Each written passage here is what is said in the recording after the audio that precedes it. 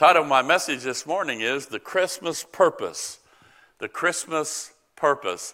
If you have your Bibles, you can turn into it. Isaiah chapter 9. I'll be there in a little bit. Isaiah chapter 9.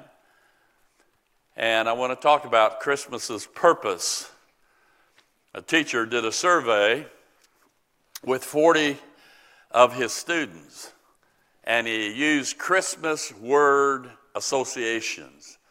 And they came up with words like tree, holly, mistletoe, gifts, and so on.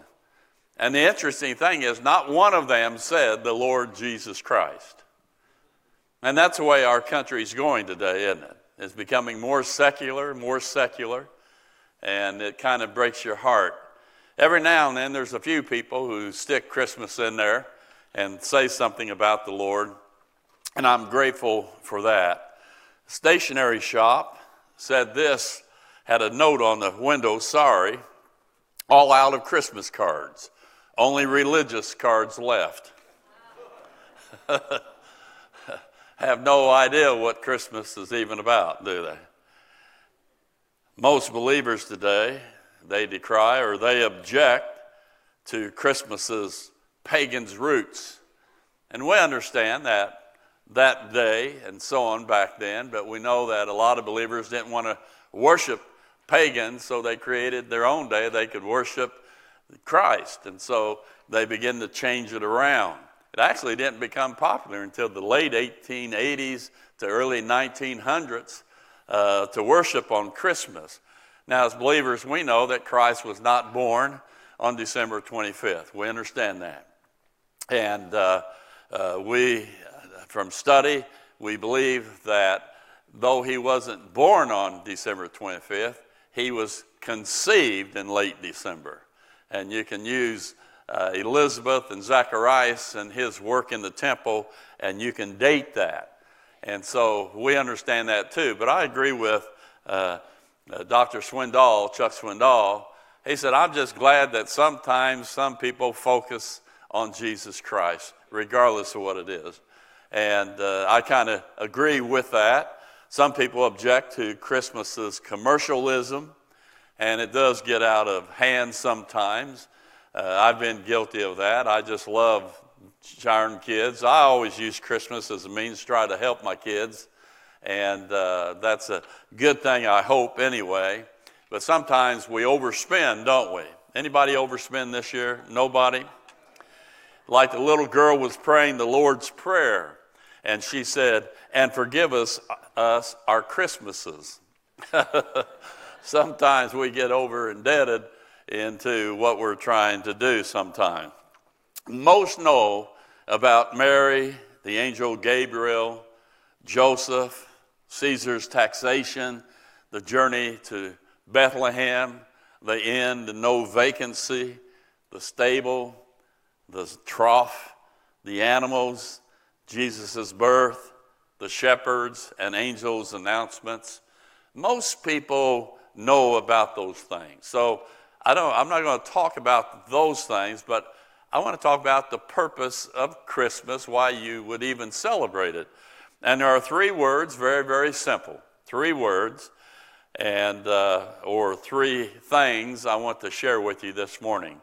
The cradle, the cross, the crown. The cradle, the cross, the crown. The cradle, the cross, the crown, okay? Those very simple words there. And I want to talk about that this morning. I find it in two places in Scripture. The first place is Isaiah chapter 9. Isaiah chapter 9, verse 6. The first thing we see is the cradle. Notice he says in that verse there, for unto us a child is born. Of course, we know Jesus Christ was that child that was born of a virgin. In chapter 7, verse 14, Isaiah said that he would be virgin born. It would be a miracle, and that he would be born in Bethlehem.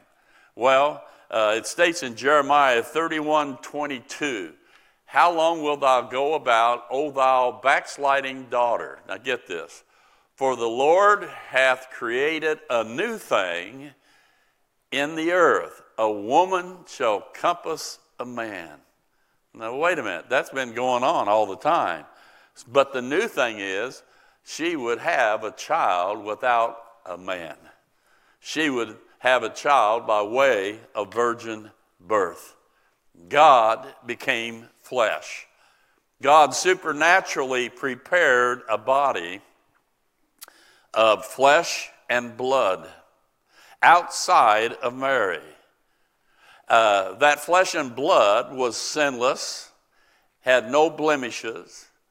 It didn't have Adam's sin gene so it wouldn't pass off to Jesus, of course. And God created this flesh and blood in a seed, where the Holy Spirit took that seed, supernaturally placed that seed in Mary's womb to grow and naturally develop. It was a miracle of God.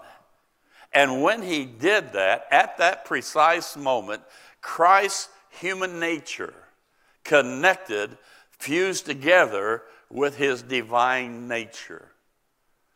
Jesus Christ was 100% God and 100% man. Later on it says in Colossians 2:9 that in him dwelleth the Godhead bodily. He never laid aside his deity. Never, ever. He always was God, the God-man. Amen? So we see the cradle.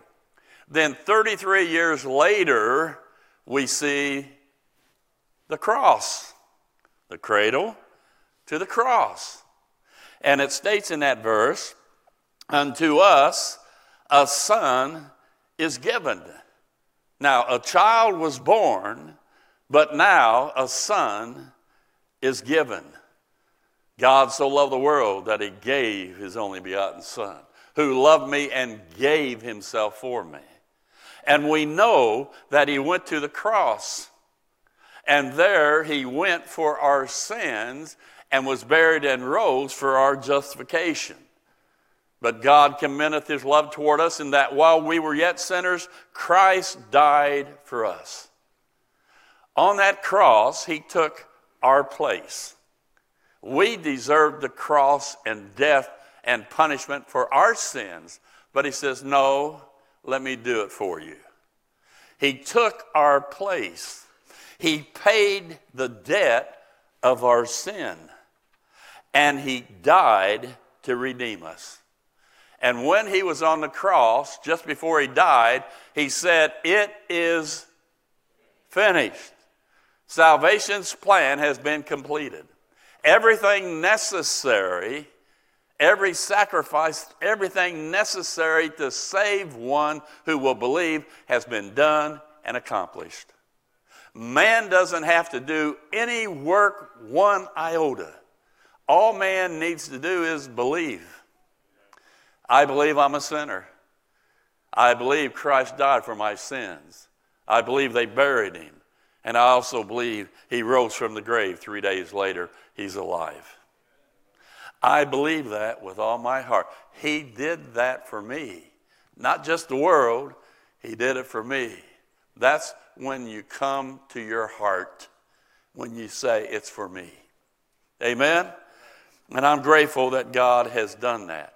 There's a story that's been told at the end of time, billions of people, and this is a little thing I cut out of the paper. I thought it was good. At the end of time, billions of people were scattered on the great plain before God's throne. Some of the groups near the front talked heatedly, not with proper shame before God's throne, but with embittered bellowings. How can God judge us? How can he know about suffering? Snapped the brunette, jerking back a sleeve to reveal a tattooed number from a Nazi concentration camp. We endured terror, beatings, torture, and death. In another group, a black man lowered his collar. What about this? He demanded showing the rope burns. Lynched for no crime but being black. We've suffocated in slave ships, been taken away from loved ones, and toiled till only death gave release. Hundreds of such groups were visible across the plain. Each had a complaint against God for the evil and the suffering he permitted in this world. How lucky he was, they all agreed, able to live in heaven with all the sweetness of light without weeping, fear, hunger, hatred. Indeed, what does God know about man? What does he know about being forced to endure trials of life? After all, God leads a pretty sheltered life. So each group sent a leader, chosen because he had suffered the most. There was a Jew, a black, an untouchable from India, a person who was illegitimate, a person from Hiroshima, the Gulag veteran, and others who had tasted life's bitterest. At last they were ready to present their case. It was rather simple. Before God would be qualified to be their judge, he must endure what they had endured. Their decision was that God should be sentenced to live on earth as a man. But because he was God, they set certain safeguards to be sure he would not use his divine powers to help himself. Let him be a Jew. Let the legitimacy of his birth be questioned. Let him champion a cause so just but so radical it brings upon him the hate, the condemnation, the destructive attacks of political and religious authorities. Let him be betrayed, forsaken by his dearest friends. Let him be indicted on false charges, tried before a prejudiced jury, convicted by a cowardly judge. Let him see what it is to be terribly alone and completely abandoned by every living thing. Let him be tortured. Let him die. Let his death be humiliating. Let it take place just with common criminals while he is jeered at and mocked and spit on. As each leader announced his portion of the sentence, loud murmurs of approval went up from the great throng of people. But suddenly, after the last one had finished pronouncing sentence on God, there was a long silence. No one uttered another word. No one moved, for suddenly they all recognized the stark reality. God had already served his sentence. Amen? God had already served it. He had a right to be judged. And he went through all of that just for us. There's the cradle, there's the cross, and then there's the crown.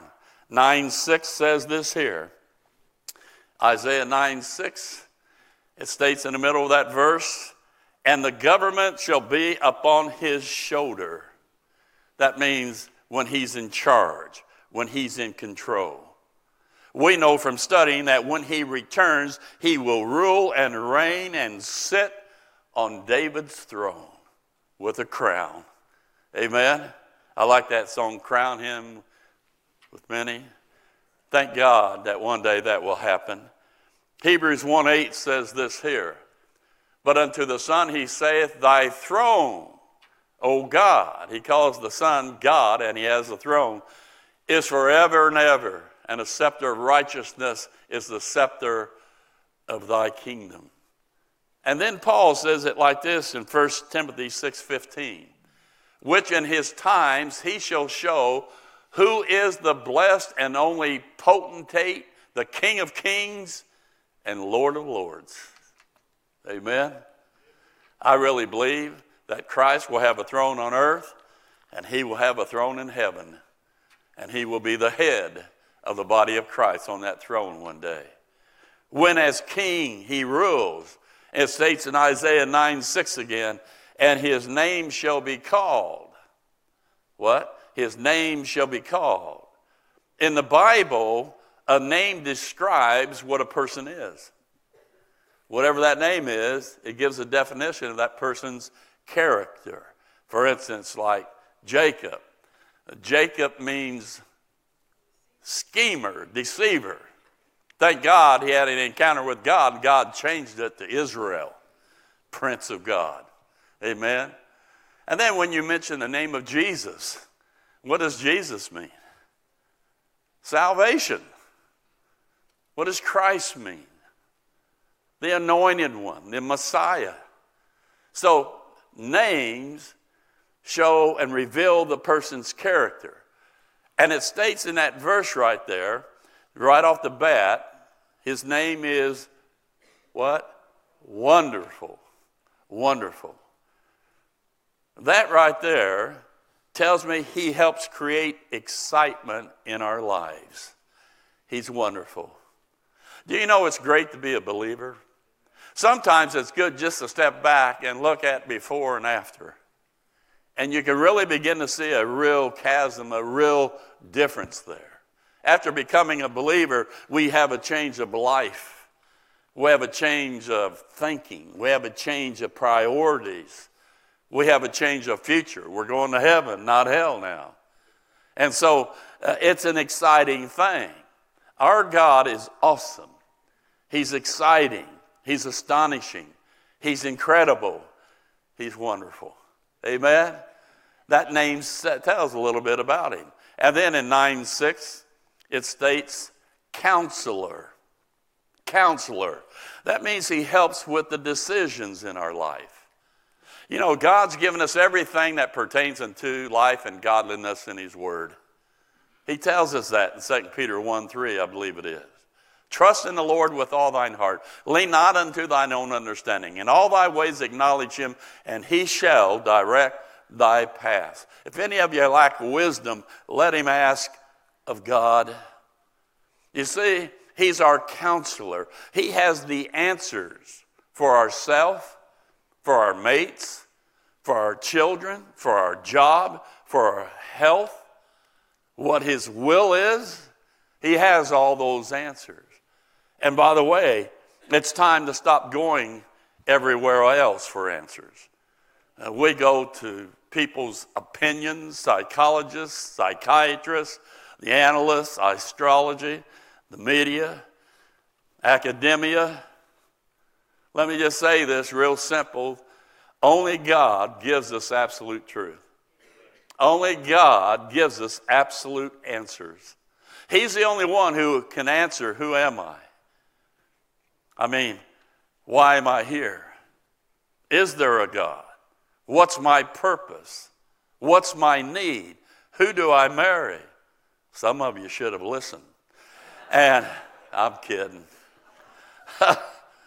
How do I solve problems? How do I solve problems? God has the answer because he's counselor. Not only that, 9:6, he states his name is the mighty God. There he helps us with the demands of life. Not only does he tell us what to do, but he also empowers us to do it. I can do all things through Christ which strengtheneth me. He's there in our trials. He's there in our temptations. He's there when the demands of life pressure us down. Whether it's a parent, a partner, a job. He's there and he is mighty. Hebrews 11:3 says, through faith we understand that the worlds were framed by the word of God.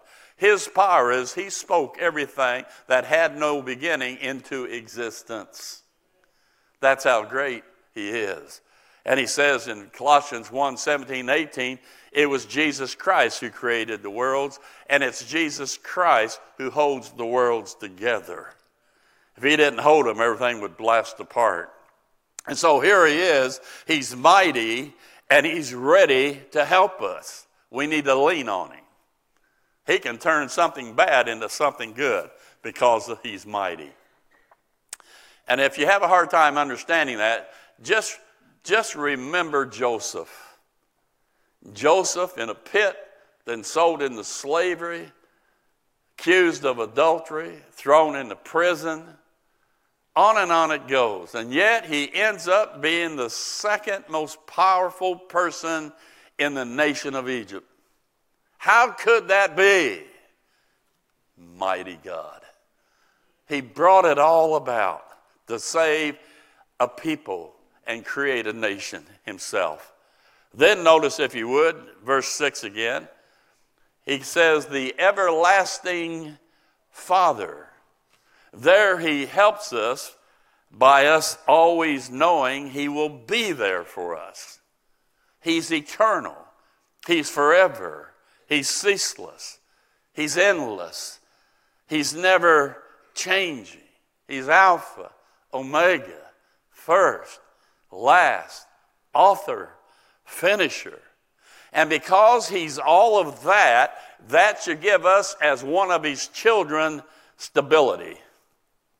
I don't have to worry about him wavering. I don't have to worry about him not being there. He's endless. He's eternal. He's everlasting. Amen? Can I get an amen just for fun? Just get used to it, okay? Philippians 1:6 says this here, being confident of this very thing, that he, God, which hath begun a good work in you, saved you, will perform it until the day of Jesus Christ. He said, listen, those he foreknew, he called. Those he called, he justified. And already in his mind, he's already glorified us. And because he's eternal, he can do that. Because he's mighty, he can do that for us. And he added the everlasting Father. Well, that means he cares. He provides. He's intimate. He's family. He's our Father. And we can go to him. What a blessing that is. And then it states in verse 6, his name is the Prince of Peace. There he helps to calm our fears and anxieties. Thou shalt keep him in perfect peace whose mind is stayed on thee because he trusteth in thee. That's what God wants us to do. Paul said it, that the peace of God which passeth all understanding. Today we're living in an upending world of crises today. We look around and everything seems like it's falling apart in our country, in our world, and we know that. But in the midst of all of it, we can have peace. And the reason we can have peace is because we have Jesus. He's our peace. He's our calmness. And because of that, we will not be overwhelmed, even though we watch the Colts play on TV. We'll not be overwhelmed. Amen? When the trials hit, the challenges, the difficulties, the suffering, the sorrow. Because with him, we have peace. I was looking on Facebook and so on, and my good friend Charles Chapman, he went home to be with the Lord because of COVID a year ago. They just had the anniversary. And I've watched some of the posts from Faye, his wife, and some of the kids, and how hard it's been. And at the first, you could just sense the feelings, the emotions, the hurt, the loneliness. And you could feel all that. But as I've gone throughout this year, I've seen God working in their hearts. Even though it's still difficult and it still hurts, I've seen a grace there. I've seen a strength there in their purpose to live for Christ the rest of the way still. And I believe it's God who's giving them the peace that's necessary for them. Now the question is, I've asked this before, what gave Mary her song that first Christmas? What gave her that song? Well, we know is because she knew that she would be the vessel that would inhabit God's presence. The presence of God only was in the tabernacle, or it would move up on a certain one that had been called by God to do something, leave. She was going to tabernacle God herself. Ephesians 3:17 says of us that Christ may dwell, where? In your hearts by faith, and that you be rooted and grounded in love. Just think about that. Christ in you, the hope of glory. We have this treasure in earthen vessels, in our body. We have this unspeakable gift. Inside of us, wonderful. Inside of us, Counselor.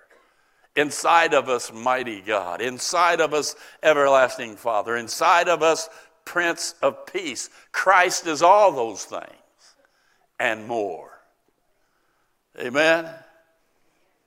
The parallel verse is Luke 2:11. I'm about done. Luke 2:11. For unto you is born this day in the city of David a Savior, which is Christ the Lord. Now look at that verse right there. You see the cradle? For unto you is born this day. There's the cradle. The cross, a Savior, and the crown, which is Christ the Lord, the Messiah, the coming King of Kings. So you see the cradle, the cross, and the crown together there. And I wonder what most of the people were doing when it was announced that Jesus would be born. Think about Elizabeth in Luke 1:43. And whence is this to me, that the mother of my Lord should come to me? She calls him Lord there. She's referring to Mary coming with the Lord being in her womb. She says, Lord. John the Baptist in chapter 1, verse 44. For lo, as soon as the voice of thy salutation, Mary, sounded in my ears, the babe, John the Baptist, leaped in my womb for joy. Don't tell me babies are not human beings inside the womb. Amen. Lord, joy. And then there's Mary in verse 46 and 47. And Mary said, my soul doth magnify, who? The Lord. And my spirit hath rejoiced in God my Savior. That tells me Mary needed a Savior also because she was a sinner also. But she called him Lord. The angels, Luke 2:10 and 11. And the angel said unto them, fear not, for behold, I bring you good tidings of great joy, which shall be to all people. For unto you is born this day in the city of David a Savior, which is Christ the Lord. Do you know that he is Lord? And we should be surrendered to him. Paul said it this way in Romans 10:9. That if thou shalt confess with thy mouth, who? The Lord Jesus, and shalt believe in thy heart that God hath raised him from the dead, thou shalt be saved. There's a recognizing of submission that this God, he is Lord. He's above all. And I yield to him. He states in chapter 14, verse 9, for to this end Christ both died and rose and revived, that he might be Lord both of the dead and living. And then after that great passage, he didn't think it was robbery to be equal with God, took up on him the form of a servant and death, even the cross and so on. And then after he rises there, Philippians chapter 2, verse 9. Wherefore God also hath highly exalted him, Christ, and given him, there's a name, which is above every name, that at the name of Jesus, every knee should bow, of things in heaven, things in earth, and things under the earth. Every knee should bow. Jesus Christ, King of kings, Lord of lords. And that early Christmas, those people were acknowledging the supernaturalness of the birth of this coming Savior. And I say to you today, the purpose, the reason he came, he was born in a cradle, but he went to a cross. He arose, ascended to heaven, but one day he's going to return, and he'll have a crown on. Amen? And when you have Christmas this year, just remember something about him. I love getting together as family. I love the Christmas tree, the lights, the gifts. I love the food. All of it a little bit too much, but I love all the food. I love all that. But somewhere along the line, we need to stop and just remember the purpose, the reason he even came. He is somebody special. He's wonderful. And on it goes. Father, we love you. We thank you. We thank you for Christ, for him coming to this world, for him dying on a cross, for him rising from the grave. And one day we will crown him Lord of Lords and King of Kings. I'm looking forward to that day that he will finally receive what he so deservingly deserves. And I just pray that all of us here today, that this Christmas we will know without a shadow of a doubt we're one of yours, because we ask you to be our Savior, because we believed in the gospel. We hope that you received a blessing from today's broadcast.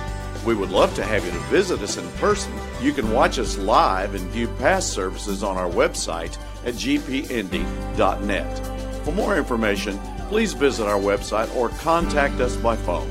Until next week, may God richly bless you is our prayer.